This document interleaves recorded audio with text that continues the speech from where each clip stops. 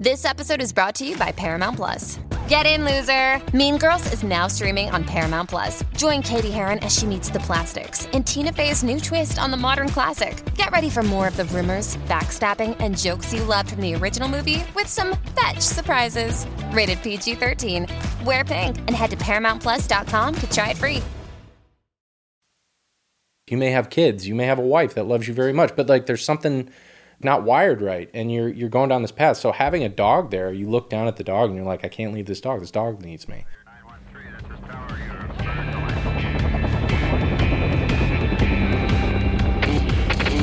Never quit. Never quit radio. All right, everybody, welcome back to the TNQ podcast. I'm your host, Marcus Luttrell.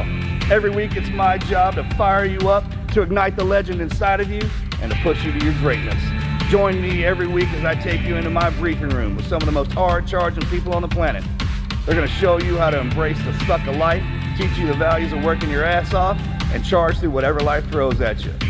This is the Team Never Quit podcast. So buckle up, Buttercup.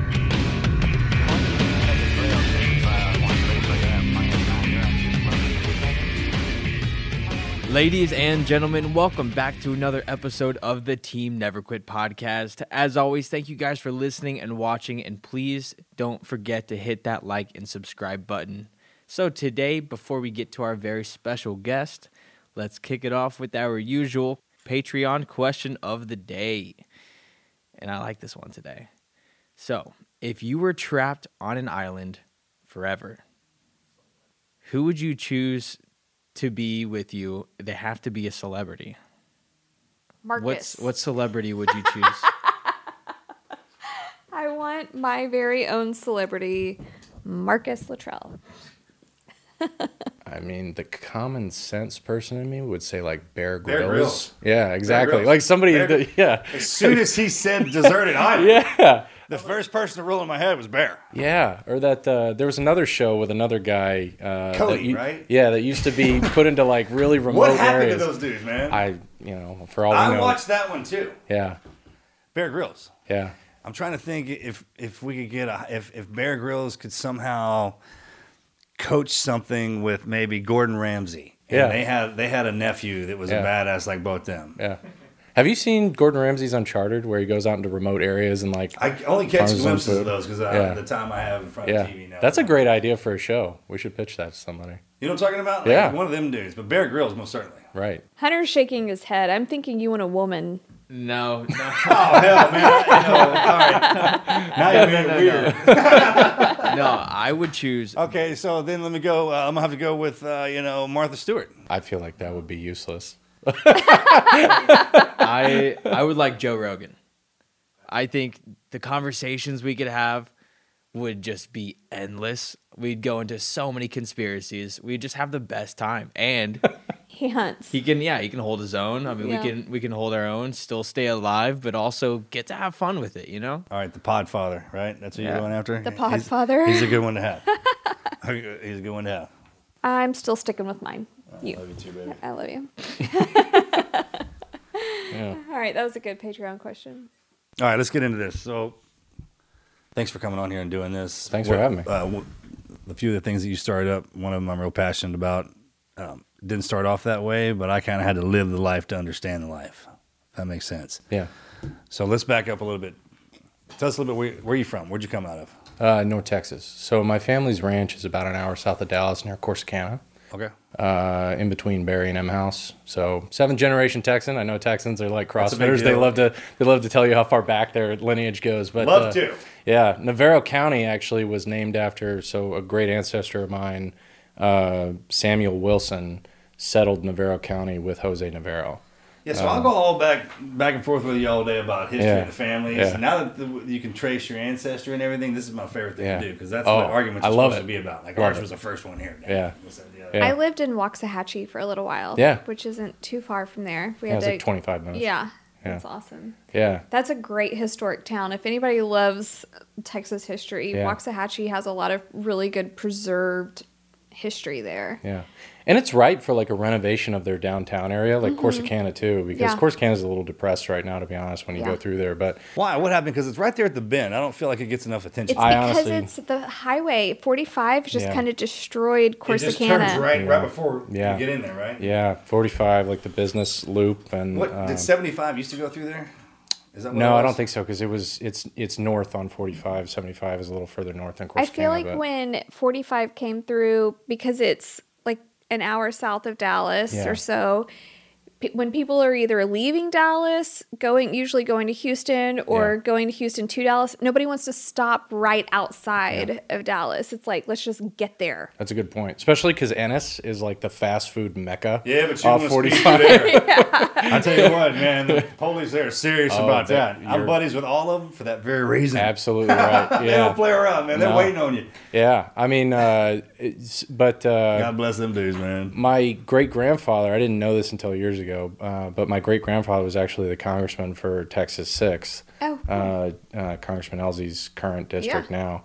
And I didn't know that until I started getting involved in policy and politics. And my dad was like, "Oh, hey, did you know this?" And I was like, "No, why did you never tell me this?" They don't bring How stuff funny. like that up. Yeah, I I mean, mean, one generation removed, they don't talk about that cool Yeah. stuff. I guess because we thought it was boring when we were kids. Yeah. I can't figure it out. my great grandfather was a state rep for Louisiana. yeah.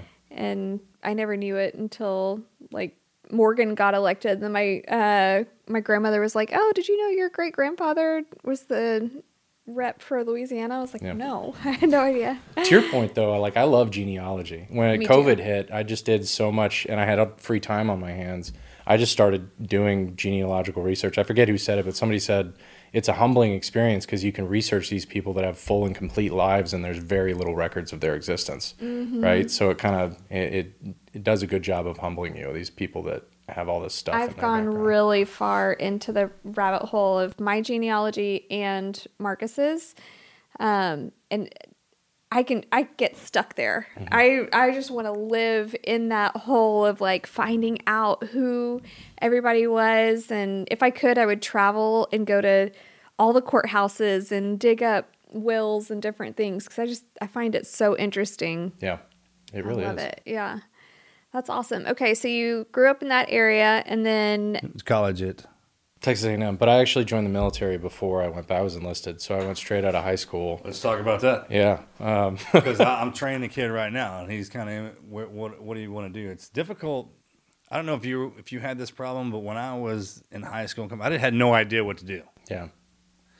I didn't think I was smart enough to get through all the colleges, but I was good enough to get in. It was one of those. Some of those kids just like, "Hey, man, you're going to do great," and they did do great. I didn't have the study habit, so I was always hesitant. Yeah. So when you came out of high school, you went straight into the military? Well, so my mom and my dad got divorced when I was 3, so I spent summers on the ranch with my dad, baling hay and in the Texas heat, and then school years with my mom. And I have 2 older sisters. Where'd she live? Euless, so like right smack dab outside of the DFW airport, pretty much. And but I had 2 older sisters and my mom, so I was like swimming in the estrogen ocean during the school year. And I got involved in Boy Scouts and really like relished all the service projects and things like that we did. So I felt I didn't know what I wanted to do out of high school. How far did you go in the Scouts? I was an Eagle Scout. Yeah. Okay, so that's a big deal. it's a huge deal. I think more people need to talk about their Eagle Scout. other day Yeah. in Mississippi. Found out he was an Eagle Scout just haphazardly. I don't know how it even came up in conversation, but y'all need to. That's a big deal. Well, they give when you enlist, they give you a rank, like one rank. They absolutely in the military. Forward, That's yeah. right. They bump you up another Yeah. one. If you show that sucker to police officers, if you people read that on resumes, I'm talking about heads of bank, heads of state. Yeah. If they see that at Yeah. that age to complete that task. And this family, when the kids are raising up, I was like, "Hey man, you're going to be a Boy Scout and get your black belt. Call you a Black Eagle." I mean, if you know what I'm talking about? If you Yeah. have those 2 things, Yeah. if you can be an Eagle Scout, you can get your black belt. By the time you're 18, you got your driver's license, I don't worry about you. Yeah. I mean, I just think those 2 things get you ready for life. I mean, I agree. And because like I spent school years with my mom, I didn't have like a positive male influence like during this year, except for my scoutmasters and football coaches. And, I was self-aware enough to know at the time that I probably wouldn't take college too seriously, need a little kick in the pants. And I didn't want to do what my sisters did, which was, work 2 jobs while they were in college, take out loans and whatever. So I said, if I decide to go back to college, I'll have the GI Bill, right? And my mom said, you can either get a job, join the military, or go to school, but you're not staying in my house after 18. So I had to make a choice. Which is most people. Right. And that was a great option. Almost everybody. Yeah. Unless you're born into a trade or a family trade. Yeah. And those aren't bad options. No, they're not. Now that I know what I know and how fast that goes, and the doors it opens up, there's not a problem with it. Well, and today, so many of my peers are bogged down by like student loan debt and can't buy a house and all this stuff. And I financially, I feel like I'm so much more ahead of my peers because I had those resources. And 80% of the military is enlisted, and a lot of them come from disadvantaged backgrounds where they don't have, they're living paycheck to paycheck, or parents are. The military fixes that. The military is a great option for everyone, Anything. no matter what you don't know what to do. Yeah. Period. Yeah. You just go and you figure it out while you're there, and then you can go to college for free, or you can there's so many other things you can do. Well, the intangible benefit of having a group of people that come from all walks of life, and honestly, America could use more of this because you come from such diverse backgrounds and you forget all of your differences and your bullshit to accomplish a mission.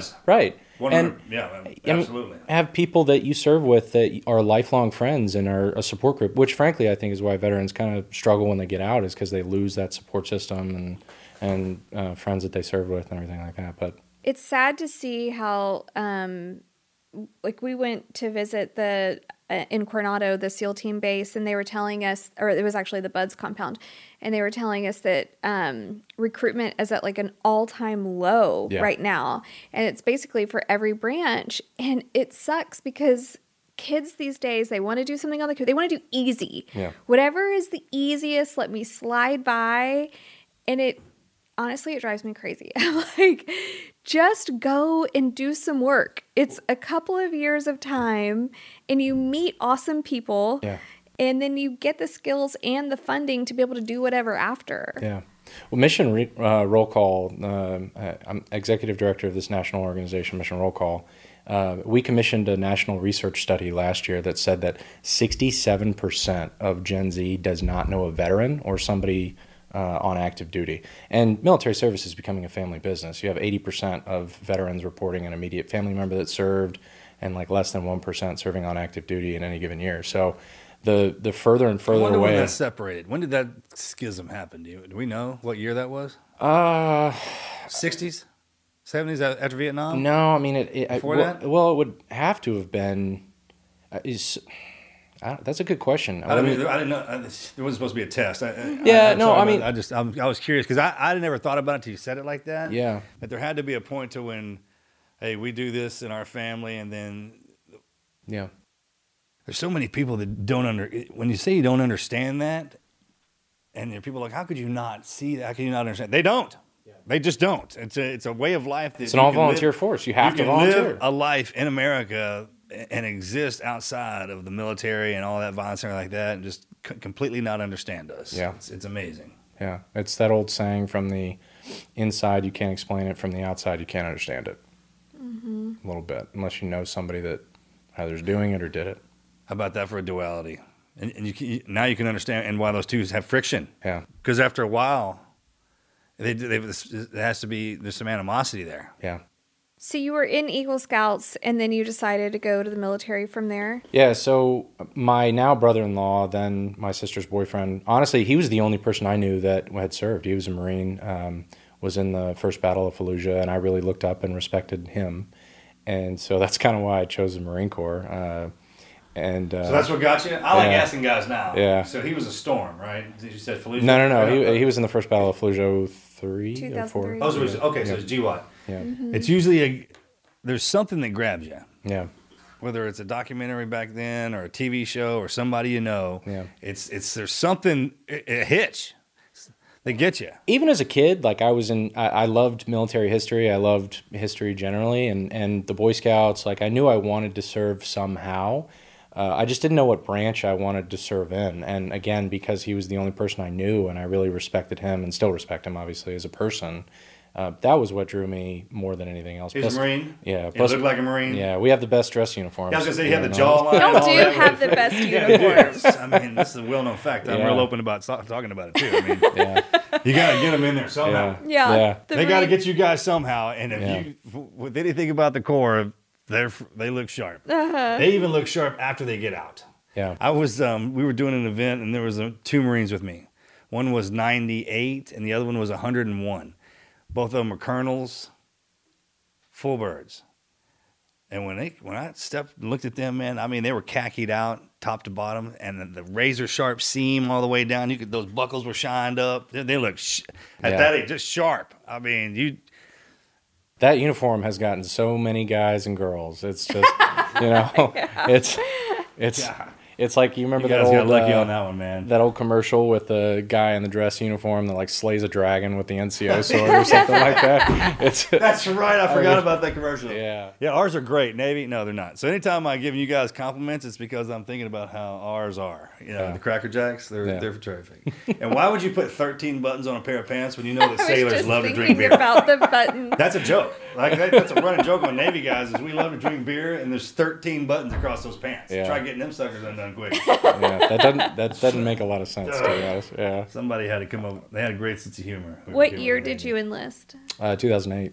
Oh, Yeah. you're young. Well, the gray hair throws people off, but that's what happens when you work and live in D.C. It's a stressful town, and it gives you gray hairs. But yeah, 2008, and served for 6 years. Did a deployment to Afghanistan in 2011. So I was like peak surge down in Helmand Province, and I was gonna say 10-11 was a hard year. Yeah, to be honest with you, I didn't have. I was a diesel mechanic by trade, and I spent most of the time on FOBs and things like that. But I got OJT'd as a wrecker operator, which is essentially like a military tow truck. So I did that a handful of times, and honestly, my military service is not anything special, and it's not anything that was super high speed. Yeah, all you guys always say that, man. So I'm gonna cut you off right there. And in Afghanistan, in those years, especially the wreckers, like you're talking about like Pathfinders. Is that what you're rolling with? Get out anytime something on the routes and clear all that stuff. Yeah. All right, they don't give. There's a lot of things y'all don't know about the military. There's a lot of organizations they don't ever talk about. One of them is what that is.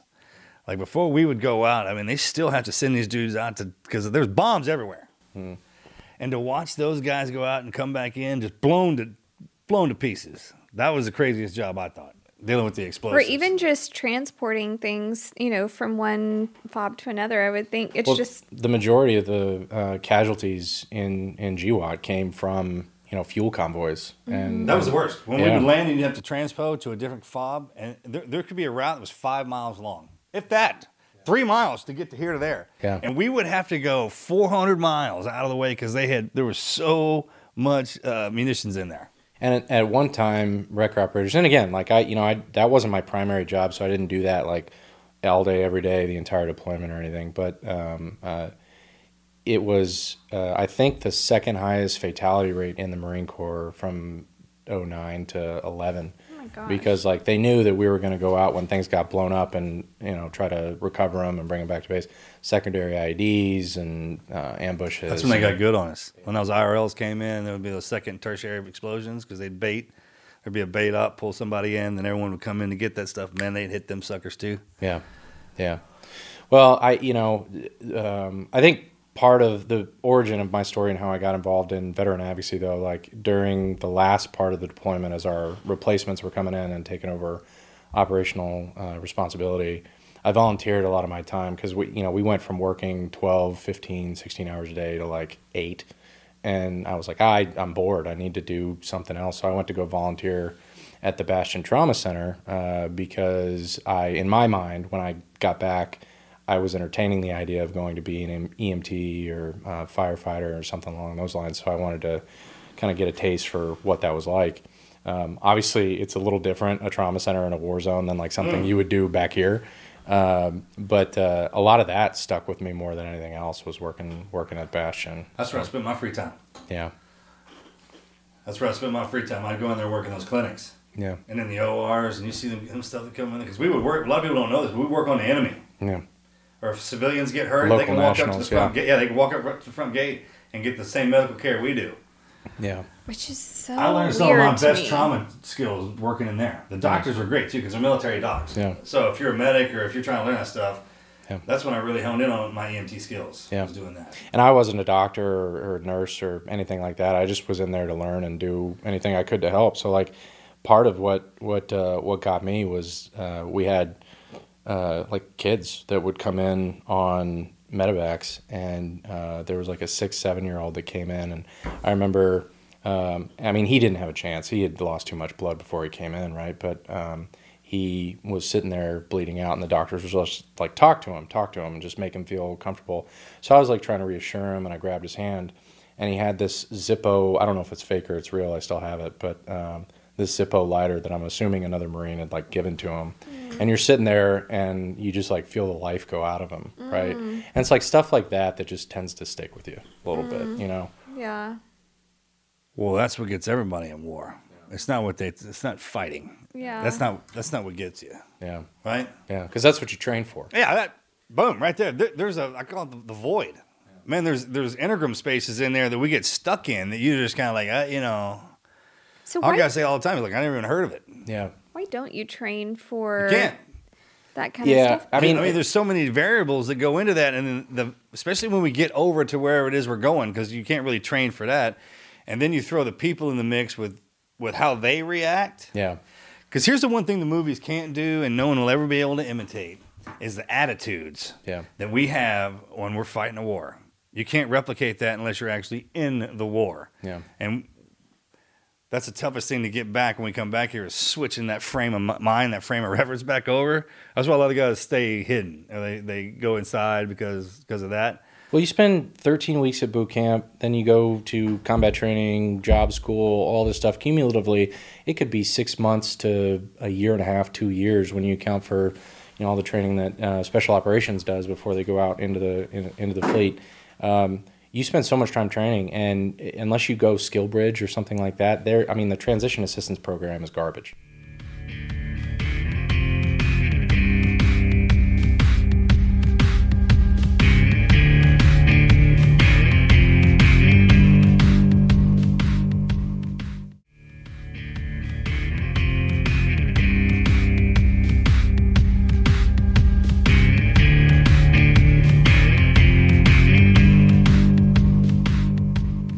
Yeah, we need to fix that. That's kind of, I'm on board with that too. And just think about how long it takes to take a puppy after it's old enough to train and to where it'll kill. It's combat ready. That's not very long. Yeah. So think about how long we trained humans. We do that for years. And then you send them out to fight. Man, you can't believe what that did to them. This is making me think of one of Marcus's teammates he was in buds with, Dan Luna. He has come up with this concept of training for pre-trauma instead of just being recovered, like having a reaction to trauma, but actually training before that on all of these levels. And he has a whole program that he does with that. And I think it's so interesting for things like that, specifically things that are not typically trained about or worked with, but all of the things that have come back, and actually turning that into a program. I know there's a guy, Lieutenant Colonel Dave Grossman, who wrote a couple of books on war, on combat. I know who he is. Yeah, I read his book. He taught us how to kill. Yeah. That's who taught us how to kill. Yeah. He was the one that did all the research on the military's conditioning after Vietnam, because there were so many conscientious objectors and people, and like psychologically teaching people how to... Killing is not a physical. Yeah. That part's easy. That part's easy, man. It's the mind thing that he taught us. Dave Grossman interviewed like for the military, not for a podcast or anything, but he's my doc. He was one of his When I got docs. back. Yeah. Was he really? Absolutely. Wow. Oh, I know that man. Yeah. When I say he trained us, he did. I got face to face with that man, especially when I got back. I've never met him, but his books are... On killing and on combat. Yeah. I have them in the library. Yeah. They're really good. They're fantastic. When we were getting... Yeah, if you could retro that one back around. So the reverse of that. Yeah. Is what we need to implement now. Right. Like a reverse boot camp. I've talked about this, I was going back and forth with some of my guys. I was like, the last 2 years should be an enlistment for you to get out. Yeah. Well, your brother made a you're great... going to a school, you're going to college. Hey, what do you want to do? Like, Yeah. what do you want to do? Not what your options are. What do you want to do? Yeah. And we market our own people, and then we send them to the universities and all that. I don't know why we can do everything else. Yeah. I don't know why that. Part. Well, your brother made a great point at a congressional hearing last week or the week before, where he said, from birth up to the point where you get out, right? Pretty much everything's handled. Even when you're in the military and when you're a kid, like people feed you, people clothe you, people, you go to school, there's discipline, whatever. And then, men and women get out and they have to learn how to kind of be an adult again. They've got to learn how to handle their finances. And, of course, this is usually the people that were in for 1 or 2 enlistment, not people that stay in for 20, because they have to learn how to do this stuff. Mm-hmm. But so many of these people that I mentioned come from disadvantaged backgrounds, and they never have to. They've never had a steady paycheck before, and they've never had housing, taken care of, and they get out and they have to relearn kind of all this stuff. So, yeah. So when you got out, you went straight to college, or how did you find yourself? I got out in 2014. I didn't have a job, wasn't in school, was going through. Where'd you come out at? Where'd your last station at? California? Well, so I was actually, after I got back from Afghanistan, I was in a reserve unit in Abilene, Texas, at Dias Air Force Base. So that's another way that I was talking to this kid. Is, hey, reserves are great too. Yeah. Because you can actually go to college and be in the reserves, and they take care of you. Yeah. Reserves are tough, though, because you have to balance, like, these 2 lives. And... Army Reserves, Marine Corps Reserves. Yeah, it's the same thing. I mean, I would. What about the Air Force Reserves? I feel like I don't know. That might be. Right? You know what I mean? Let's be real here. I feel like being in the Air Force Reserves would be the place to be to go to college. Yeah, I mean, I lived in DFW, and my reserve unit was in Abilene, and then so occasionally they'd change up drill schedules on you, so you'd have to tell your civilian employer or your family, or you'd go do your 2-week annual training or whatever. It was pretty disruptive of trying to go to school and have a job and things like that. So that came with its own unique set of challenges. But I tried to go back to school and get some credits done, and went to the VA for some of the issues that I was dealing with, and they prescribed me SSRIs, which were terrible. So then I got out finally in 2014, and like I said, I at the time didn't have a job and wasn't in school. Had just finalized like a pretty nasty divorce. And yeah, it was. You hooked yourself up, huh? I got my standard issue. Yeah, right. Standard issue divorce. right there. Yeah. As soon as you said that, I was like, "Good job." It was. Well done, Marine. I mean, it was like that was one of my toughest periods. So April. I'm not laughing at you, man. I'm laughing. No, I get it. Because I mean, you've been there I've seen too, you guys right? go through that, man. It's the hardest part for a Marine's life. Yeah, and my girlfriend will ask me, like, why'd you do that? And I'm like, I honestly, who knows? looking back on it, like, Who knows? I was like, young and dumb. And we're like, hey, bro, what? Yeah. And you're like, I don't know. Yeah. I don't. It's like a thing that happens. It's just, yeah. But, I was probably drinking too much at the time. No, I don't know about that. And, like... not while you're in. I mean, no, when I was out. Okay, and yeah, I was one of I got out, and so, one night I spiraled down, and I was probably about that far away from... being a suicide statistic, and I had another Marine that came, banged on my door, and I was actually surprised that him banging on my door didn't like jerk my finger, but he stayed with me the night, obviously knew what was going on, and I can't really explain it except for to say the next morning I woke up, I'd been drinking too much, and I wasn't hungover at all. I was like very clear. And my mindset went from I have nothing to I have the opportunity to do anything, because I wasn't tethered to anything anymore. I didn't have anything tying me down. And 2 Timothy 1:7, which is, for God doesn't give us a spirit of fear and timidity, but of power, love, and self-discipline, was like the verse that stuck into my head. It's a good one. And I said, I've got to figure out a way to figure out what I actually want to do now, and find my purpose again, and then also deal with the symptoms of post-traumatic stress. And I had, heard your story with Daisy and everything, and I had a friend of mine who had a service dog. And so I stopped taking the pills, which had exacerbated my issues, and went that route. But I had to pay like $10,000 of my own money to get Kaya. It's a German Shepherd. But where'd you get her from? Breeder up in Dallas. And I used the last of my deployment money and went to the litter, and the trainer said, I can work with this one, or this one. And I wanted the female. She was the only female. But the VA didn't provide any funding for that. And No, they don't. They don't do that. yeah, well, they do now, but Not then though. yeah, no, not then at all. And I don't know. It's different. It's like when the VA has to change when the wars change. yeah, Is that fair to say that? 100%. I mean, people are surviving wounds in the GWAT that they would never have survived before. Oh, Right? well, yeah, we gave them plenty to work on, and plus we had civilians backing us up. Yeah. And that whole component. I think that everything is going through a kind of an evolution, just like the wars have ended, and the VA it just got hammered. I mean, 2 wars for 20 years. Look how many of us are going in there. Yeah.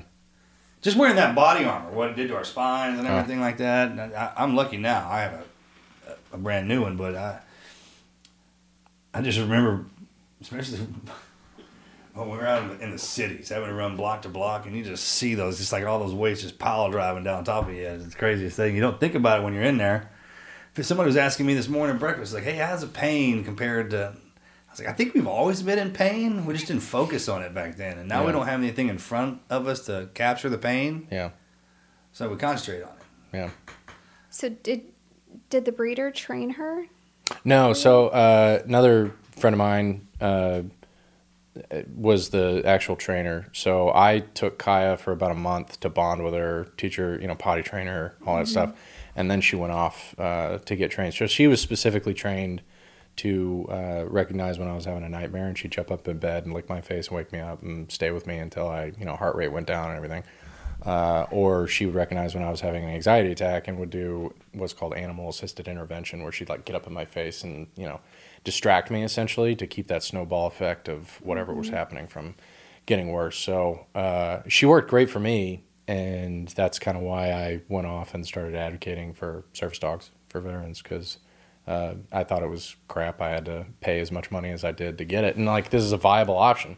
If you go on the VA's own website, it'll tell you that pills and therapy only work 50% of the time. So why are we not exploring other options? I know there's been a lot of discussion, not only just about service dogs, but about descheduling cannabis so that we could research it. Because anecdotally, I know a lot of veterans that have used that and quit drinking entirely, and it helped them sleep better, and it helped them do all these other things. Psychedelics, we're having a conversation in Congress about that now. There's so many other, hyperbaric was a thing for a minute, or whatever. There's other things that we can do that don't have the negative side effects of pills. And a lot of people don't like prolonged exposure and all that stuff. So those are the worst. Pills? Yeah. Freaking worst, man. Yeah. Terrible. So what about all of the nonprofits that have service dogs? Can't the VA just work directly with those? And all those industries. I mean, there's a ton. The VA has the names of all those, and when one of our guys or girls comes into the VA and checks in when they're coming out, when I was issued my service dog, that's what I thought was happening, but in reality, what was going down was I was getting issued to him, so I had to switch it around. I was a dog walker, and this son of a gun got to go around the globe. I mean, I took him everywhere, bro. I'm talking high-end hotels. He had his own fan page. If I die, I want to come back as one of my dogs. Oh, yeah. Especially that sucker. Yeah. Daisy got it hard because she was really young when she was killed. Yeah, brand new.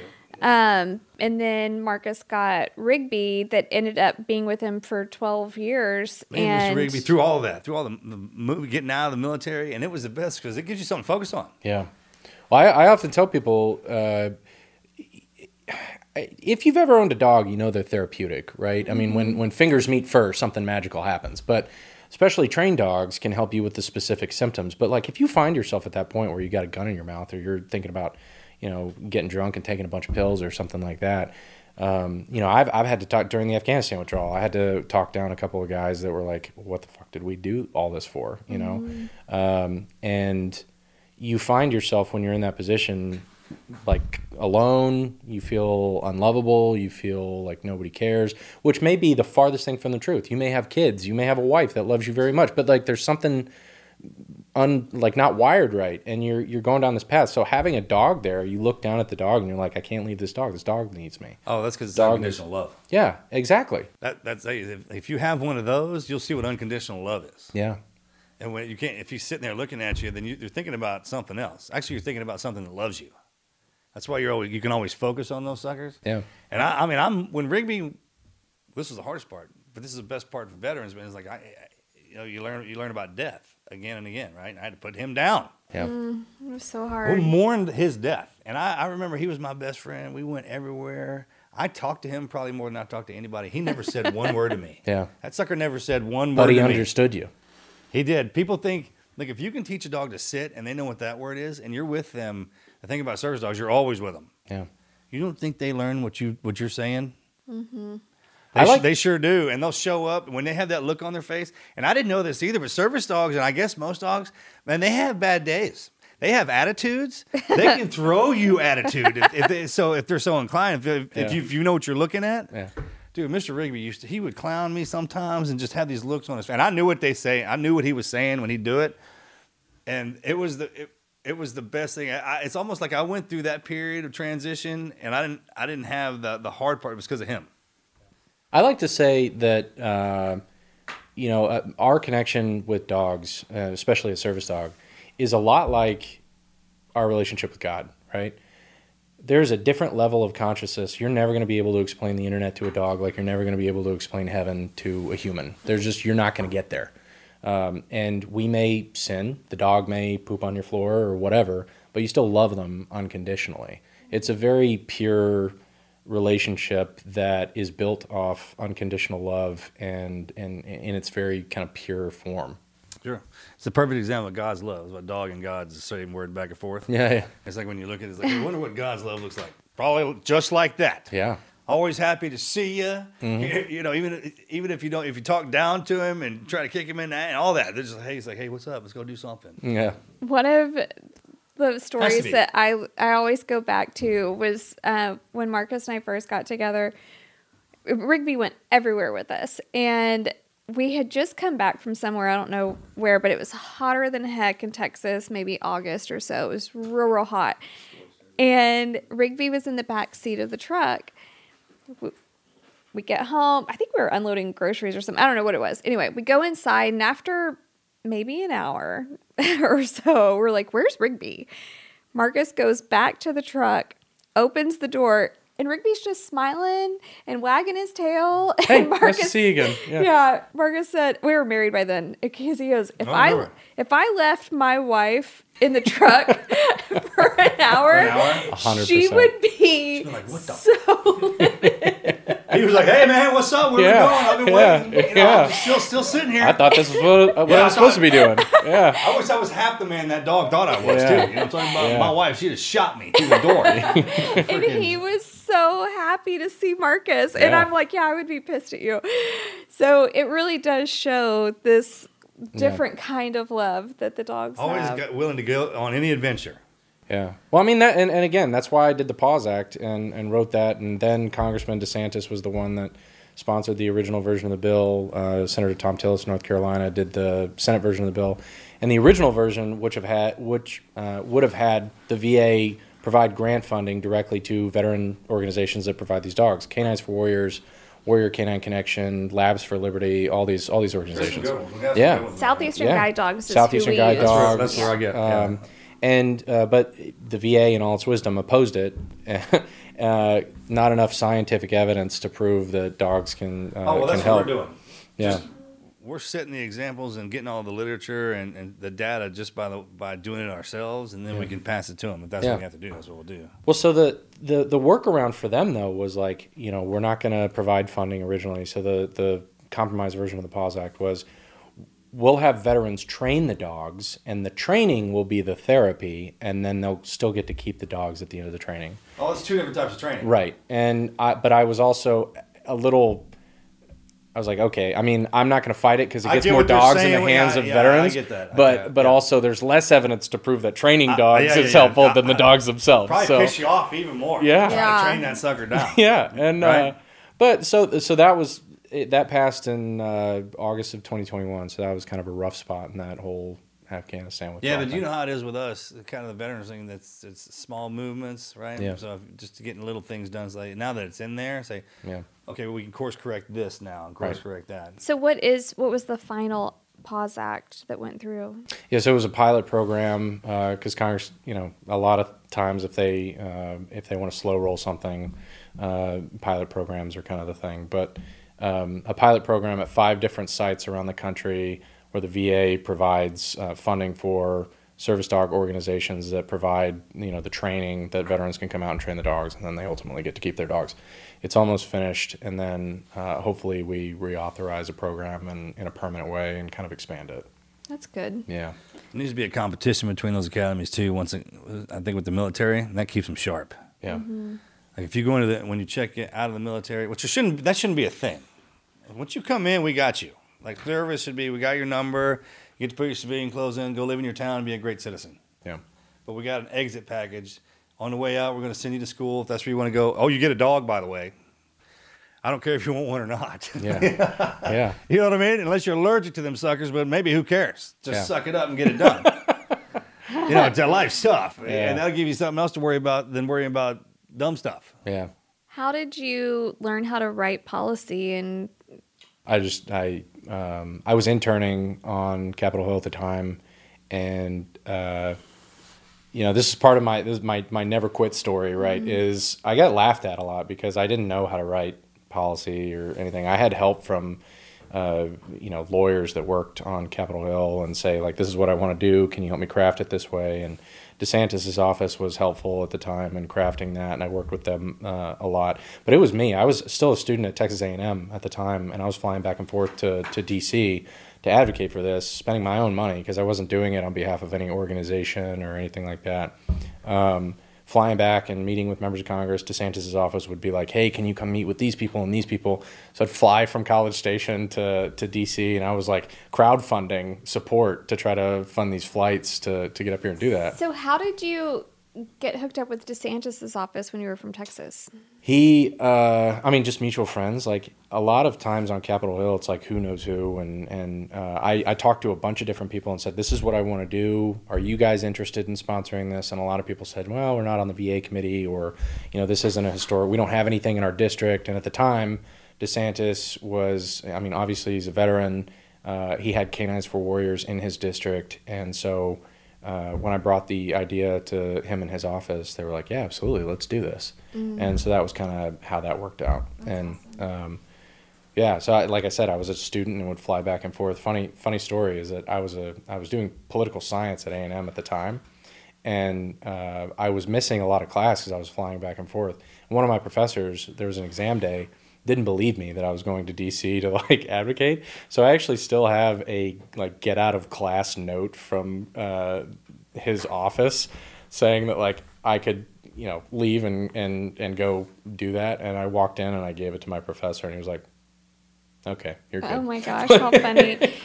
So did you actually go, because we did this recently, and I never knew that this existed. When you're wanting to kind of crowdfund and get people, get congressmen and senators on board for something, you literally have to go door to door and just meet with different staff members. Is that what you did? Yeah, essentially. I had help because Kaya was a cute dog, right? And she was always going with me. What was she? German Shepherd. Mm. So I like to say that I was the person that was doing the arguing about it and trying to get people to support. She was really the closer. Mm. And at one point we met with then Speaker Paul Ryan, who called her the most powerful lobbyist on the Hill because how funny. We'd walk into offices and people would be like, "Oh, your dog's beautiful." Of course I'll support this. And just sign right there. There's a dog. Exactly. They do that. I would go into members of Congress's office and they'd be like, I'm already going to support your bill. Can I just cuddle with your dog for 5 minutes? And I was like, yep, as long as you're co-sponsoring it. Calms everything down. Yeah, it There's does. a few congressmen that you'd see, and every now and again I'd go into some office and someone have a dog. It just kind of levels the playing field, whatever that is. It does. Yeah. So Rick and Sydney Perry helped get funding or something. They set up some deal at the small animal clinic at Texas A&M for veterans that that their service dogs need veterinary care for. Do you know about that? Yeah, so that happened in 2018, 2019, and they did that with the Gary Sinise Foundation.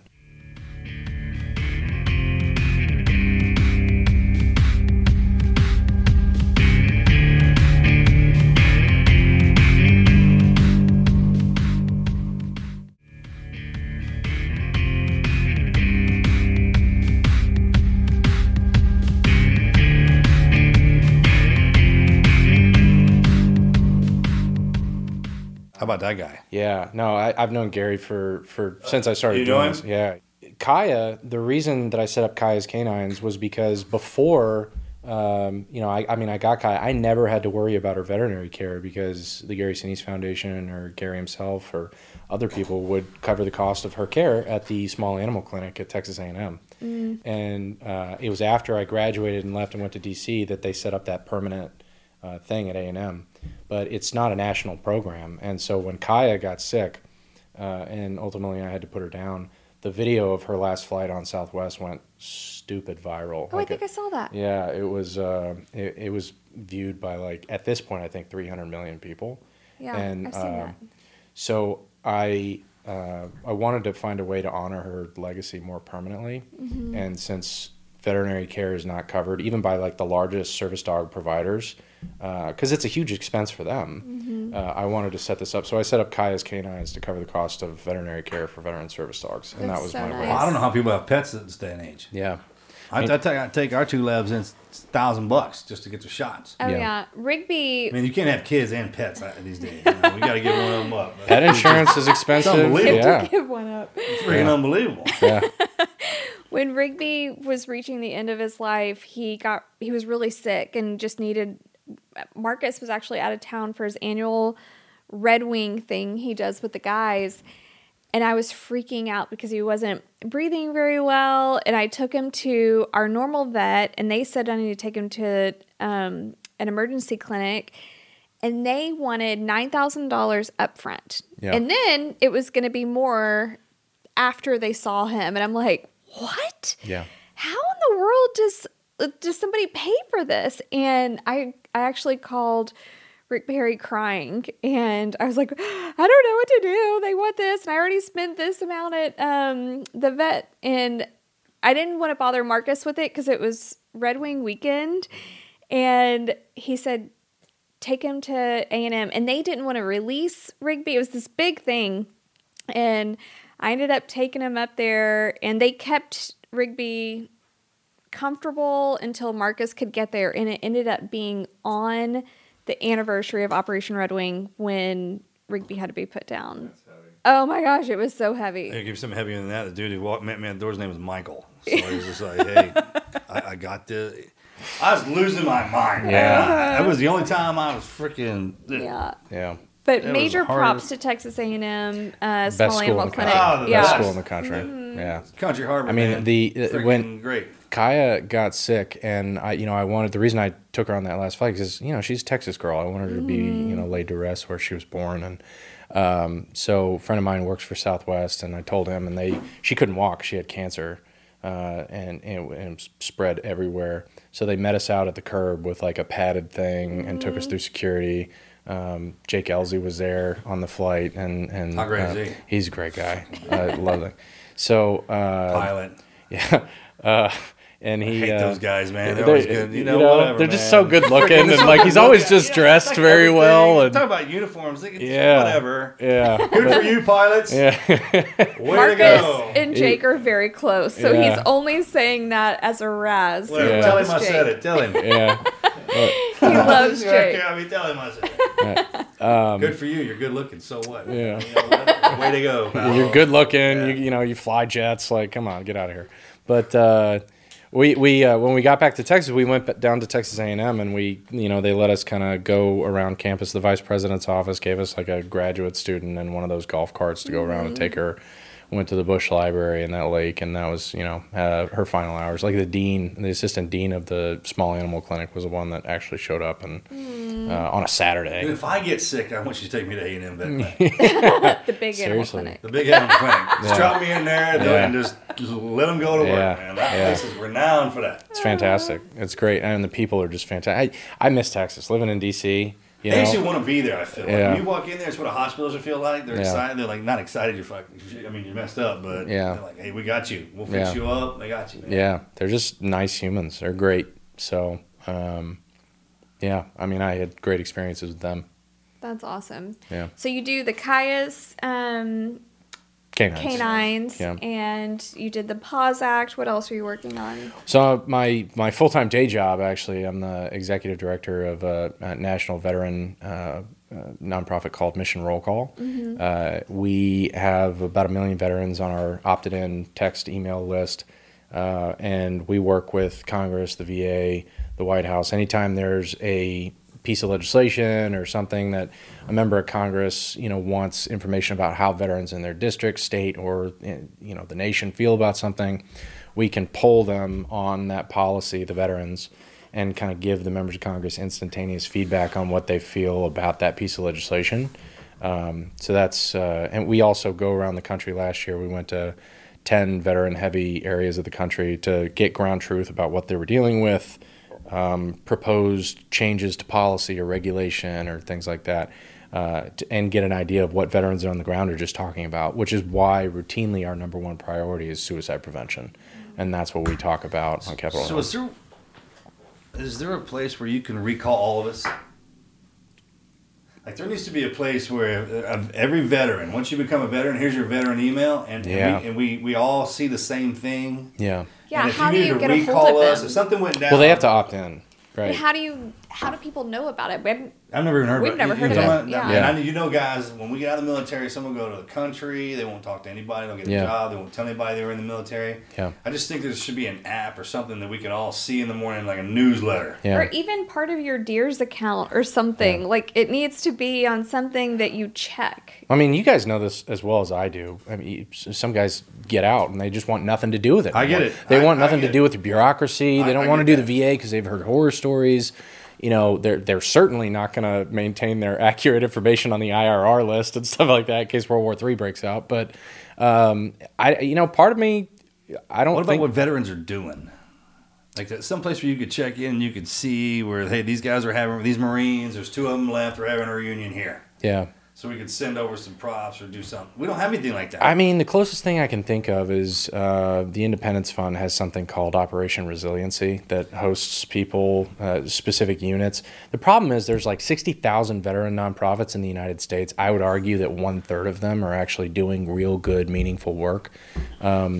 And for veterans getting out, it becomes paralysis by analysis because you have all these you get options. lost in it. Yeah, Too many options. and there's no like portal that you can go to. The closest thing to that is America's Warrior Partnership, the dinner where we met. They have a network.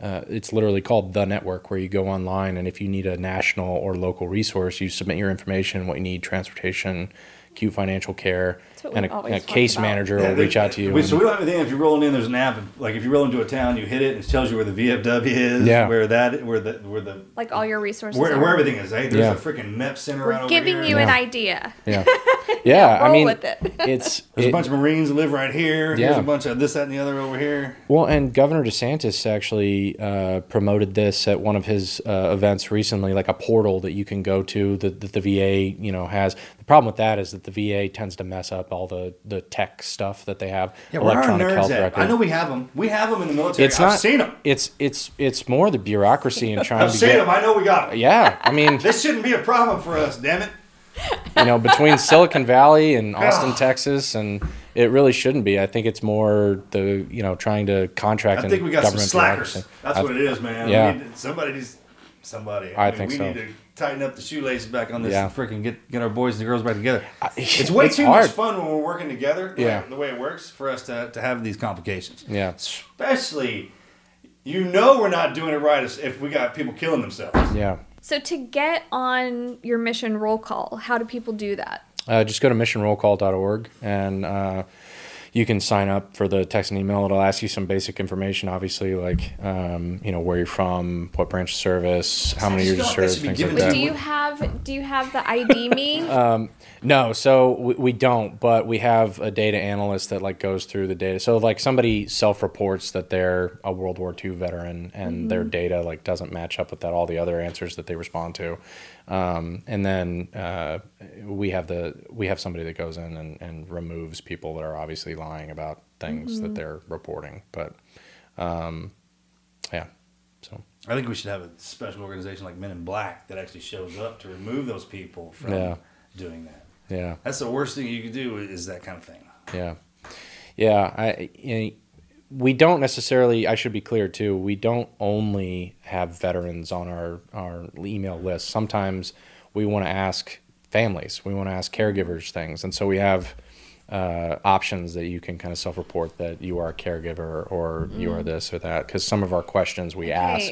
So I'm actually going to do it right now, so we can do this together. Okay. Missionrollcall.org. Yep. And to go to sign up.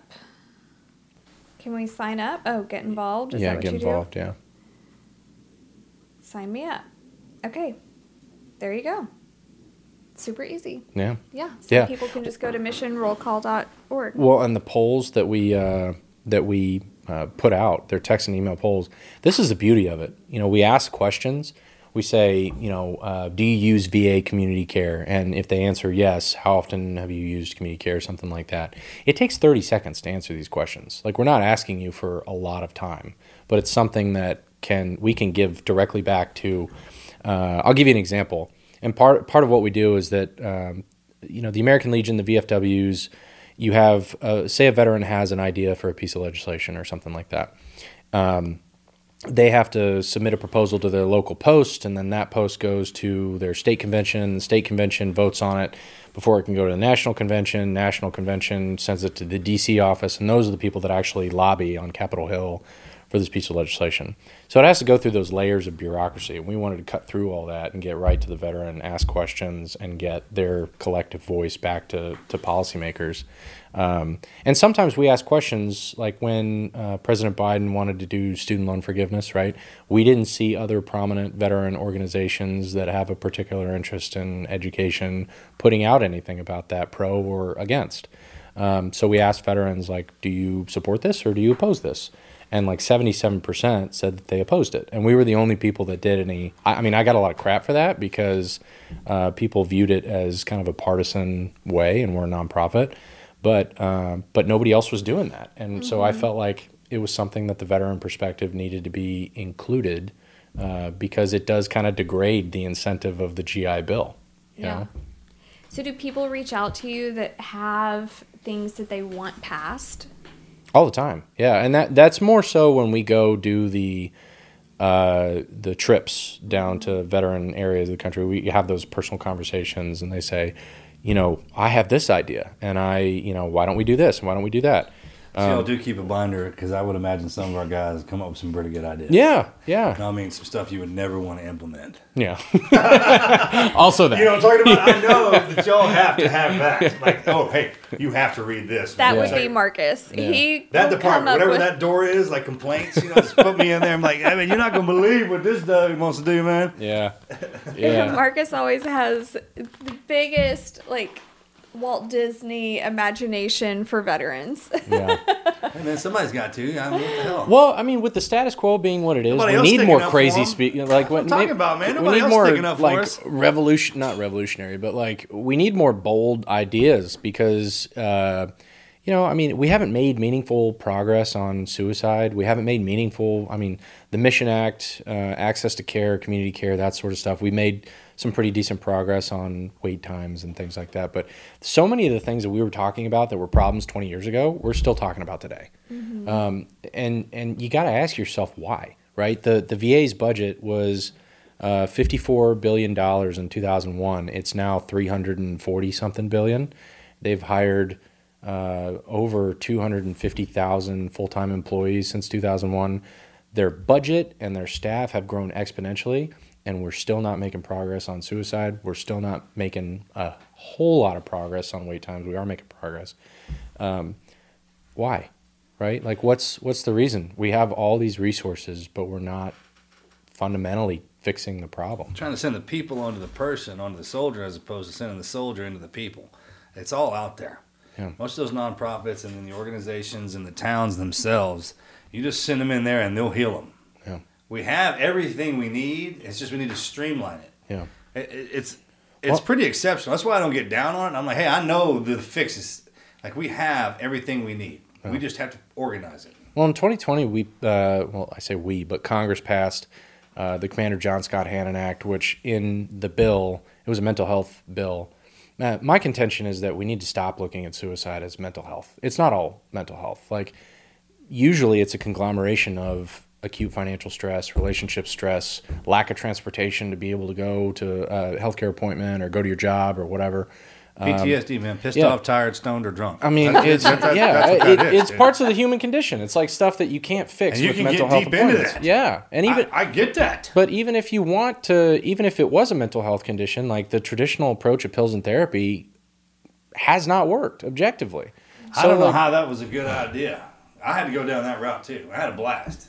No one else did. No. Yeah. No one else had a blast when we were having a good time. Yeah, Apparently. yeah, So now that we know that that doesn't work. yeah, yeah. I mean, we had to road test it. I mean, that's just what we do in the military. Yeah, what's the other option? Yep. So We'll when figure you something do out. your surveys, what have you seen the feedback is from all of these veterans about how to curb the suicide rate? Yeah, it's a great question, and probably the one I get most often from when I do podcasts or anything like that.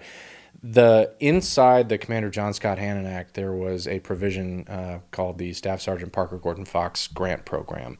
And this grant program provides up to $750,000 a year per organization, local and state organizations that are on the ground doing the Lord's work and suicide prevention.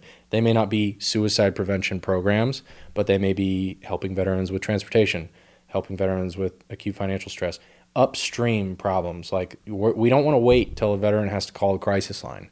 We don't want to wait until they already have these issues and they're spiraling and these symptoms. Catch them when they're having these problems before it becomes a critical mass of despair and they decide to What put a gun seems in to their happen when they get out?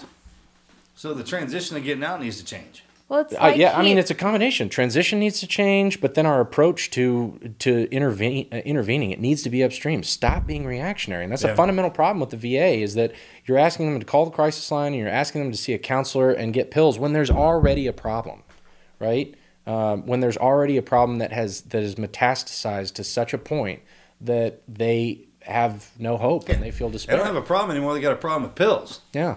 Yeah. That's what it turns into. Yeah. They go in there for one thing, it fixes it, but then the thing that fixed it becomes the problem. Yeah. And then you've got to take another Then pill you for gotta the take side another effects one, of you that take pill. another one, then Yeah, I mean, like- I knew. And our guys and girls are smart enough to know that's a never-ending cycle. We Yeah. don't play like that. So I guys, hate the pills Yeah. so much. I mean, I had a friend of mine who at one point, he was on 9 different medications. 9. I'm like, that's ridiculous. yeah, I for mean- a 35-year-old. I mean, yeah. and it's just, you get so far down that rabbit hole that it becomes so hard to yank yourself out of it, right? And so, yeah, the Fox Grant program gives money to these nonprofits that are fixing these kind of upstream problems. But VA has a record historic budget, and it is less than 1/10 of 1% of their record budget. It's a tiny percentage, and it's housed within the mental health department. My content, and the VA is like a large ship with a very small rudder. Anytime you want to change it, it takes a long time to change it directions. And which is a good thing most of the time. yeah, I mean, second largest federal agency in the government and the largest healthcare system in the country. Their consistency is good. Why don't the congressmen and senators have to use the VAs? Well, I mean, I think the House and the Senate have their own Cadillac healthcare. Or is that us to keep plans. them out? Because if you didn't serve, we don't want you in our house. Yeah.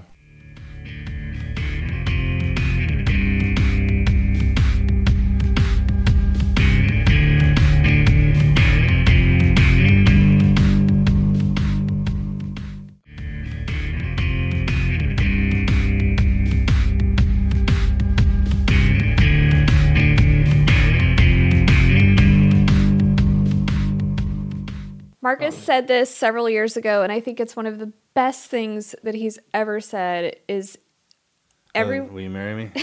yes, That was a good one. that was. We just had our anniversary, by the way. Oh, congratulations. Yes, when you said about all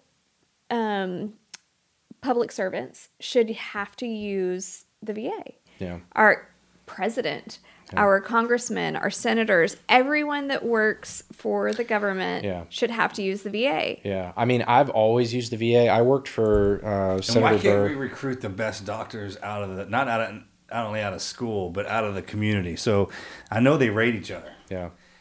And if you rate in the top 10, we're snagging you. Yeah. And we'll pay you whatever you're worth. We can do that. and then you can go about your way. But our guys and girls should have the best. That shouldn't be an issue. Yeah. The problem you have is that there's a common saying amongst veterans, like if you've been to one VA, you've been to one VA. Because some of them are great. Some of them are good. Yeah. Other ones are terrible. Ironically, the one in D.C., which should be the Taj Mahal of VAs because of its proximity to the White House, Congress, and the VA, is awful. It's the one I use. But, the one in North Texas is pretty good. We did a survey of veterans there, and they all really like their care at that VA. So I feel like some of them do, but the problem is it's such a massive organization that it's hard, even when Congress says, you guys need to do this, this is a reform we want you to make. Implementation of that in different areas of the country, like implementation in LA is going to be completely different than it's going to be in Bozeman, Montana. I get that. Right? That's the same thing with Army, Navy, Air Force, Marine. Yeah. I completely understand. Different that. cultures. Different cultures, yeah. But we have the money. The money is in there, so it's just a matter of... You're damn right we got the money. Yeah, we got the money, so it's just a matter of getting it done. Yeah. So when you're doing these surveys about suicide and you're saying that there is money that's going to, that was pushed through this act, there's money that's going to different organizations that help with the upstream. What are those organizations? You can find a list if you just Google Staff Sergeant Parker Gordon Fox grants. The VA is required to disclose who they give all that money to. Do you know what kind of organizations? Well, so of the last few years, I know organizations like America's Warrior Partnership, the one that I talked to, they got a grant.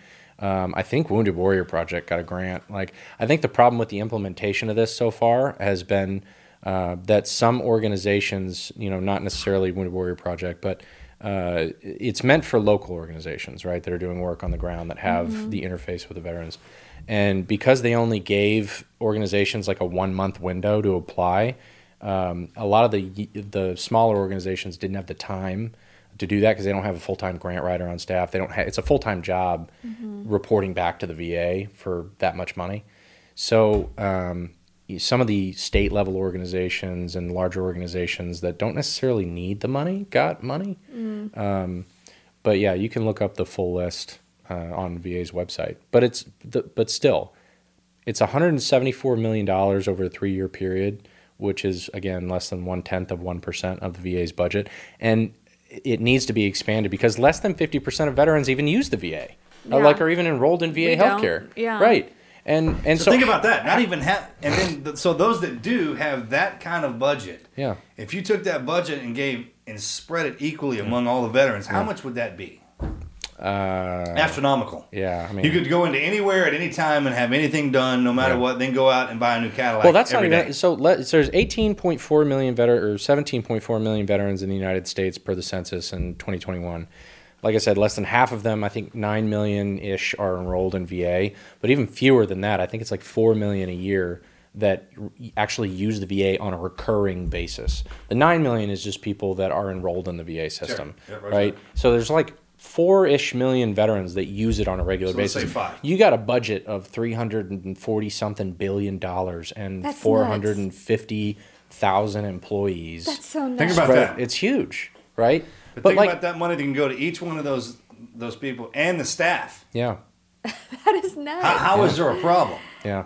Well, there's, again, implementation. When you at say each it out loud individual- like that, it sounds pretty simple. Yeah. I mean, it does, but you have issues with different employees, like accountability. Oh, I know what the problem is. Yeah, I get that. I get that. We come into play. Humans. Yeah. We get in the way. Yeah, and Well, it's... I would be curious to somehow survey, okay, so these organizations got this funding. How many lives did they save? Statistically, were there the same amount of suicides in that area if it's supposed to be local organizations? So is it actually helping? Yeah. How do you monitor that? That's tough. I mean, each of these organizations are required to provide the VA with this is how many veterans we've helped and referred to these referred for things. It's hard to prove a counterfactual though. You can't prove we stopped this person. Well, you can't prove it, but you can just take statistically how many people are committing suicide. Well, that's in a whole this other area. problem. Is the VA gets their data from the CDC nationally on suicides, and there was another organization that did a study. that is saying that the VA wildly undercounts suicides because they don't count largely overdose deaths, because the CDC gets their death data from states. Every state codes certain deaths different ways. So California, Texas, they'll do collection of death data. They don't have a uniform system to say that this person was definitely a veteran. The DoD does not share data with states that says this is all the people in your state that did serve, right? So not everybody gets tagged as a veteran when they kill themselves using pills. The VA, different states don't code it as a suicide because it's like an accidental overdose. They call self-injury mortality. So they collect that data. It goes to the CDC. The CDC gives it to the VA. So the data might be wrong, right? We don't really know how to analyze it. I've always wondered how that's actually I got a pulled. question about that too. So the budget that the VA has, they get that same amount of money every year? Marcus is No, like, wait, they get too much money. No, it changes. The VA's budget since 2018. But I mean, they get more money every year. Typically, yeah. Okay, so we just established how much money for 1 year could go to every veteran and the staff, and most of us don't even use that money. Yeah. So it rolls over to the next year, but we need the same amount coming in. Well, a lot of that money is, so more than half of the money that they get every year. As with all other government programs, you have mandatory spending and you have discretionary spending. Discretionary spending is like the stuff Congress has to appropriate every year. It's money for healthcare. It's money for That's what they're this, arguing that. about. Yeah, it's right what they now. argue about. Mandatory funding is like Social Security. Congress does not have an option to pay it out. And for veterans, that includes disability compensation. That includes GI Bill payments. That includes things that like the VA has to give you. I get that. And then on top of that, we had that $3 billion for the PACT VA. Act. Yeah, right. Yeah. If I gave you that amount of money in 1 year, and you came back to me the next year and said you needed the same amount of money, and we already fixed what was wrong with you, I wouldn't understand that. Yeah. I mean, the VA last year for this record budget, they argued, somewhat correctly that healthcare costs have inflation's a thing for everybody, including for because people use the VA as their regular health care. Yeah, and I was talking to a guy about that. Yeah. I go, hey, why don't we just give all of our guys and girls an ID? Their ID when they get out, they can go into any hospital they want, and because we like having our own thing. Yeah. Mm-hmm. It's like the team. I completely understand the concept, but I didn't think about it till they said it to me. I didn't think about it like that. And I was like, yeah, we got a section of our guys and girls that live that. They love it. And that's their thing. It's our thing. Yeah. Whether you hang out in it all the time or you don't. I'm just now getting to where I really enjoy the veteran space. Yeah. It just took me a minute. I mean, that's just the way it is. But now when I run into them, it's a ball. Yeah. And I understand that. Yeah. I mean, that's a huge argument, too, for a long time. And I get it. I understand. I completely understand it. Like, the Mission Act passed, and that was a way... The Phoenix waitlist scandal back in 2014, where veterans were dying on secret waitlists, right? The Congress passed Choice and then passed the Mission Act in 2018, and that gave veterans the option to go use community care providers. A lot of people were like, certain people want to privatize the VA, right? Which wasn't the case because, again, the VA's budget has increased every year, and we've been doing all this stuff. Privatize it for us. Well, like, if you want to use it, if the VA cannot provide you care within a certain time or distance, they should automatically refer you to community providers. Yeah. Right? That met with some resistance, and there's still a debate today going on. Like, should we give veterans, should we account for veterans' preference on what they want to do? The answer is, of course we should, right? But isn't that what TRICARE is? Well, TRICARE is for people that are like retired or like dependents on active duty and stuff like that. Like, so you can't get TRICARE if you don't retire. Correct. I didn't know that. I actually didn't know that we were eligible for TRICARE until 2018. Yeah. We got married in 2010. Yeah. I paid private insurance for us for 8 years. Yeah. Not knowing. I had no one coached me on any of the military stuff, and Marcus I never claimed any of my benefits. Marcus never thought about it or anything. And then think about them. We had this huge, our whole family, literally all of us, came down with the most horrible flu in 2018, like in January or something.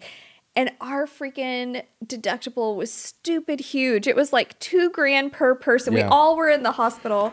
And I was like, why do we have to pay all this money? And somebody said, why don't you have TRICARE? And can I just pause real quick and say how ridiculous it is that you, of all people, didn't know what your benefits were? Like nobody thought to be like, hey, Marcus, this is what you need to go do. And I mean, the level of communication and messaging when people get out, whether you're medically retired or you retire after 20 years or blended retirement or whatever the case may be, like there needs to be really a reverse boot camp where people get sat down and they get taught all this stuff. These are your resources and this is what you want to do. Sometimes I get kind of dejected. Like working in DC is awful enough because it's a very transactional town and it's very transient. It's hard to make good friends there, and people are just frankly not as friendly as they are in Texas. But you feel like you have the same. Clear, there's no other place like Texas. There is not. God bless. But you feel like you have sometimes the same conversations with the same people about the same problems over and over again. And little, if anything, really changes meaningfully. Now, again, I think we have made meaningful progress over the last 5-6 years, but sometimes I'm just saying it feels like when you're in this, it's just a slog. It's a slog. Marcus, and I don't know who gets this and who doesn't, but he had a Care Coalition advocate. Let's just say she didn't like me. Yeah. Is that the SOCOM Care Coalition? Yes. Yeah. And there were, she just didn't like me. That's all I'm going to say.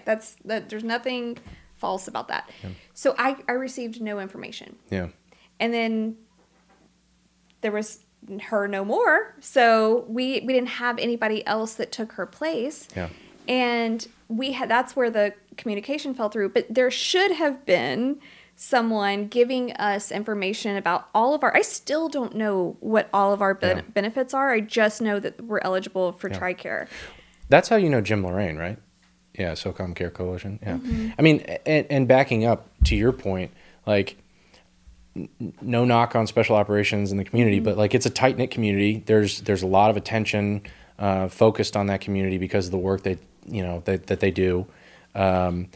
For the general population, there's like even less than what the special operations community has, and frankly, the special operations community, you've got a lot of different foundations and things like that where there's a lot of attention paid from corporate and business leaders and sponsors because it's the high speed part of the military that gets a lot of focus and attention.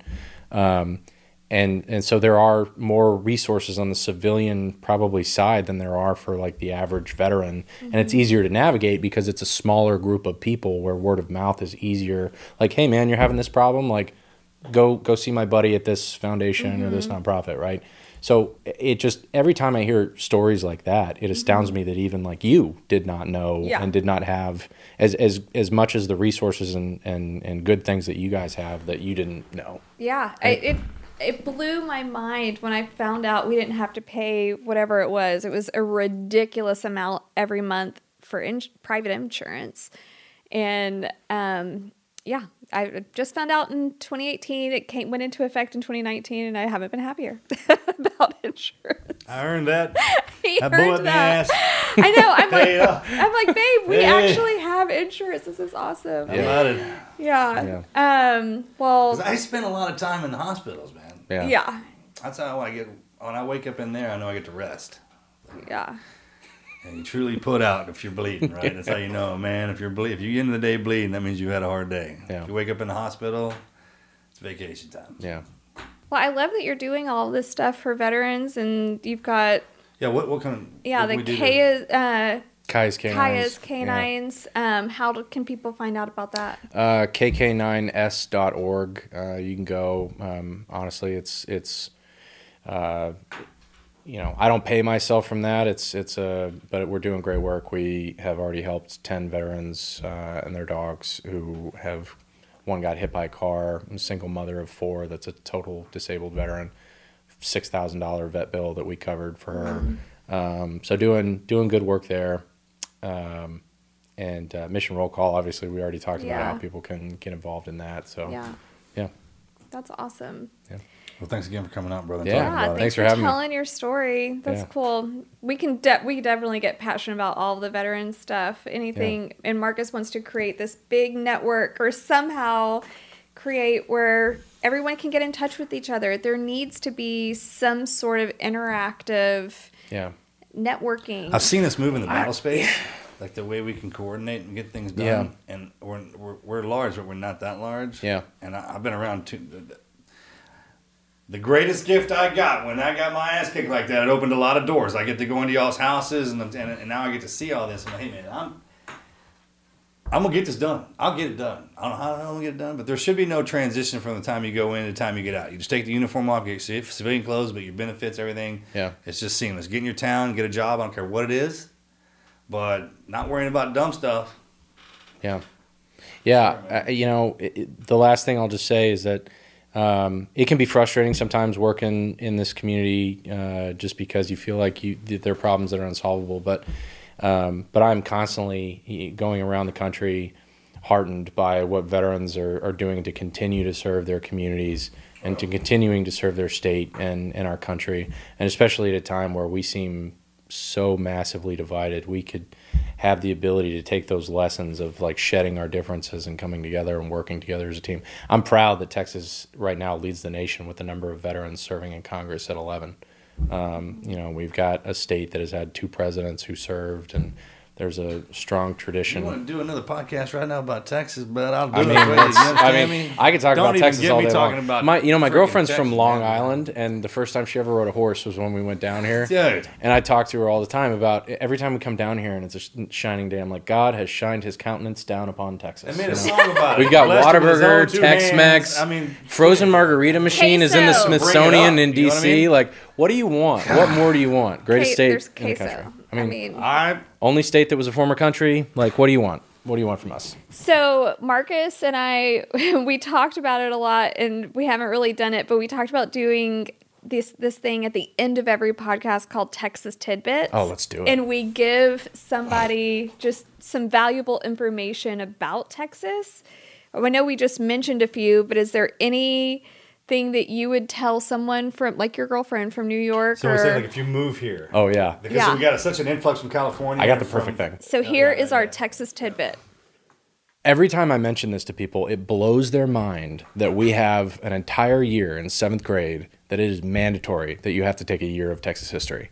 Yeah. And they're like, what kind of cult is it down there? And I'm like, yes. And we also say the Pledge of Allegiance to Texas after we say the Pledge of Allegiance to the United States. They're like, what are you guys doing down there? I'm like, we're raising people that are proud of their state. What do you want? When I was in school, and 'cause I went to a small private school, and all my kids go to the same private school. I don't know if public schools do this or not, but we, in 7th grade, we do the Texas tour. And you go to the Capitol. Oh, yeah. You go to the Alamo with your grade. Like, it's a big field trip. Like a 3-day, was it 3 days? It was a few days long. Yeah. Like, you actually, and when Hunter was in 7th grade, Rick Perry was acting governor, and he actually met with the class in the... That's pretty cool. Yeah, in the Capitol. It was really, really cool. Yeah. But you had to go do all these different things, and then on top of that, it was mandatory that you took pictures in front of like 20 different historical markers and explained what they were. So, come on. That's really cool. Also, fun fact, the Texas State Capitol is taller than the United States Capitol. Yes. You know. I love that. And we invented the frozen margarita machine for anybody that likes margaritas. You're welcome. Those are great Texas tidbits. I love that one. I'm sorry, I packed in 3 in one. Dr. Pepper, Whataburger, and Buc-ee's. We have such Texas hat trick. You got to hit all 3 of them. Talk about United States soft power. Texas has soft power. I go to Italy and I tell people like I'm from Texas, and they're like, oh, you're a cowboy, and I'm like, well, I mean, not everybody rides their horses to church on Sunday in Texas. I mean, I did, but like, not everybody does. You know. I had some of my frat brothers ride their horses into the bar. Oh my So gosh. it's still a thing. And there's a difference when they say Cowboy. You can say, or Texans. Yeah. It's like Cowboys fan, Dallas Yeah, Cowboys, yeah. or Houston Texans. Yeah. So that's a split with the Texans. Yeah. Well, being a Texan. Or more recently in the World Series, or not the World Series, the ALCS. That was so difficult. Houston and the Rangers. It's like rooting for your kids, right? Yeah. Just like, man, people ask me about it. I was like, how'd it go? I was like, well, I was born in Houston, and I'm right at the line of when that goes down.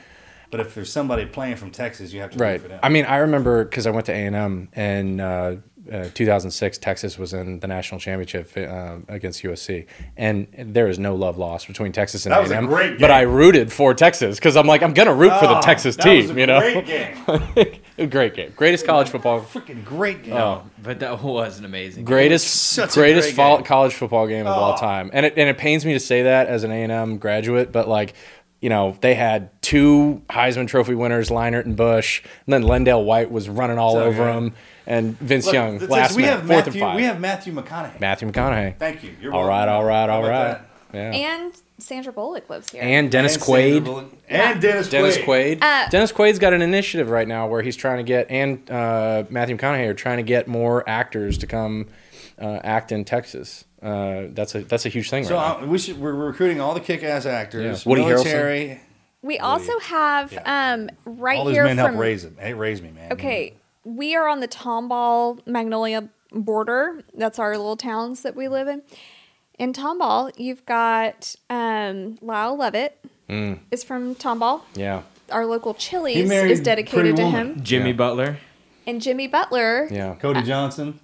Yeah. And we could go on forever. George with this. Strait. Oh gosh. Nolan we Ryan. got George Strait, Yeah, Nolan we could Ryan. go Like, on forever. come on. I We mean, have- California, get out of here we with have your nonsense. the Eli Young Band Roger is from Clemens. Tomball. Yeah. I mean, we need we should stop there. Yeah. I mean, go on. Yeah, Troy we Aikman. can go on forever. Troy. Troy Aikman. So that's our Texas tidbits for today. Yeah, Texas did. Joe Rogan lives here now, and we have Elon. Yeah, we have the coolest Yeah. state. I think We do have Elon, right? Yeah.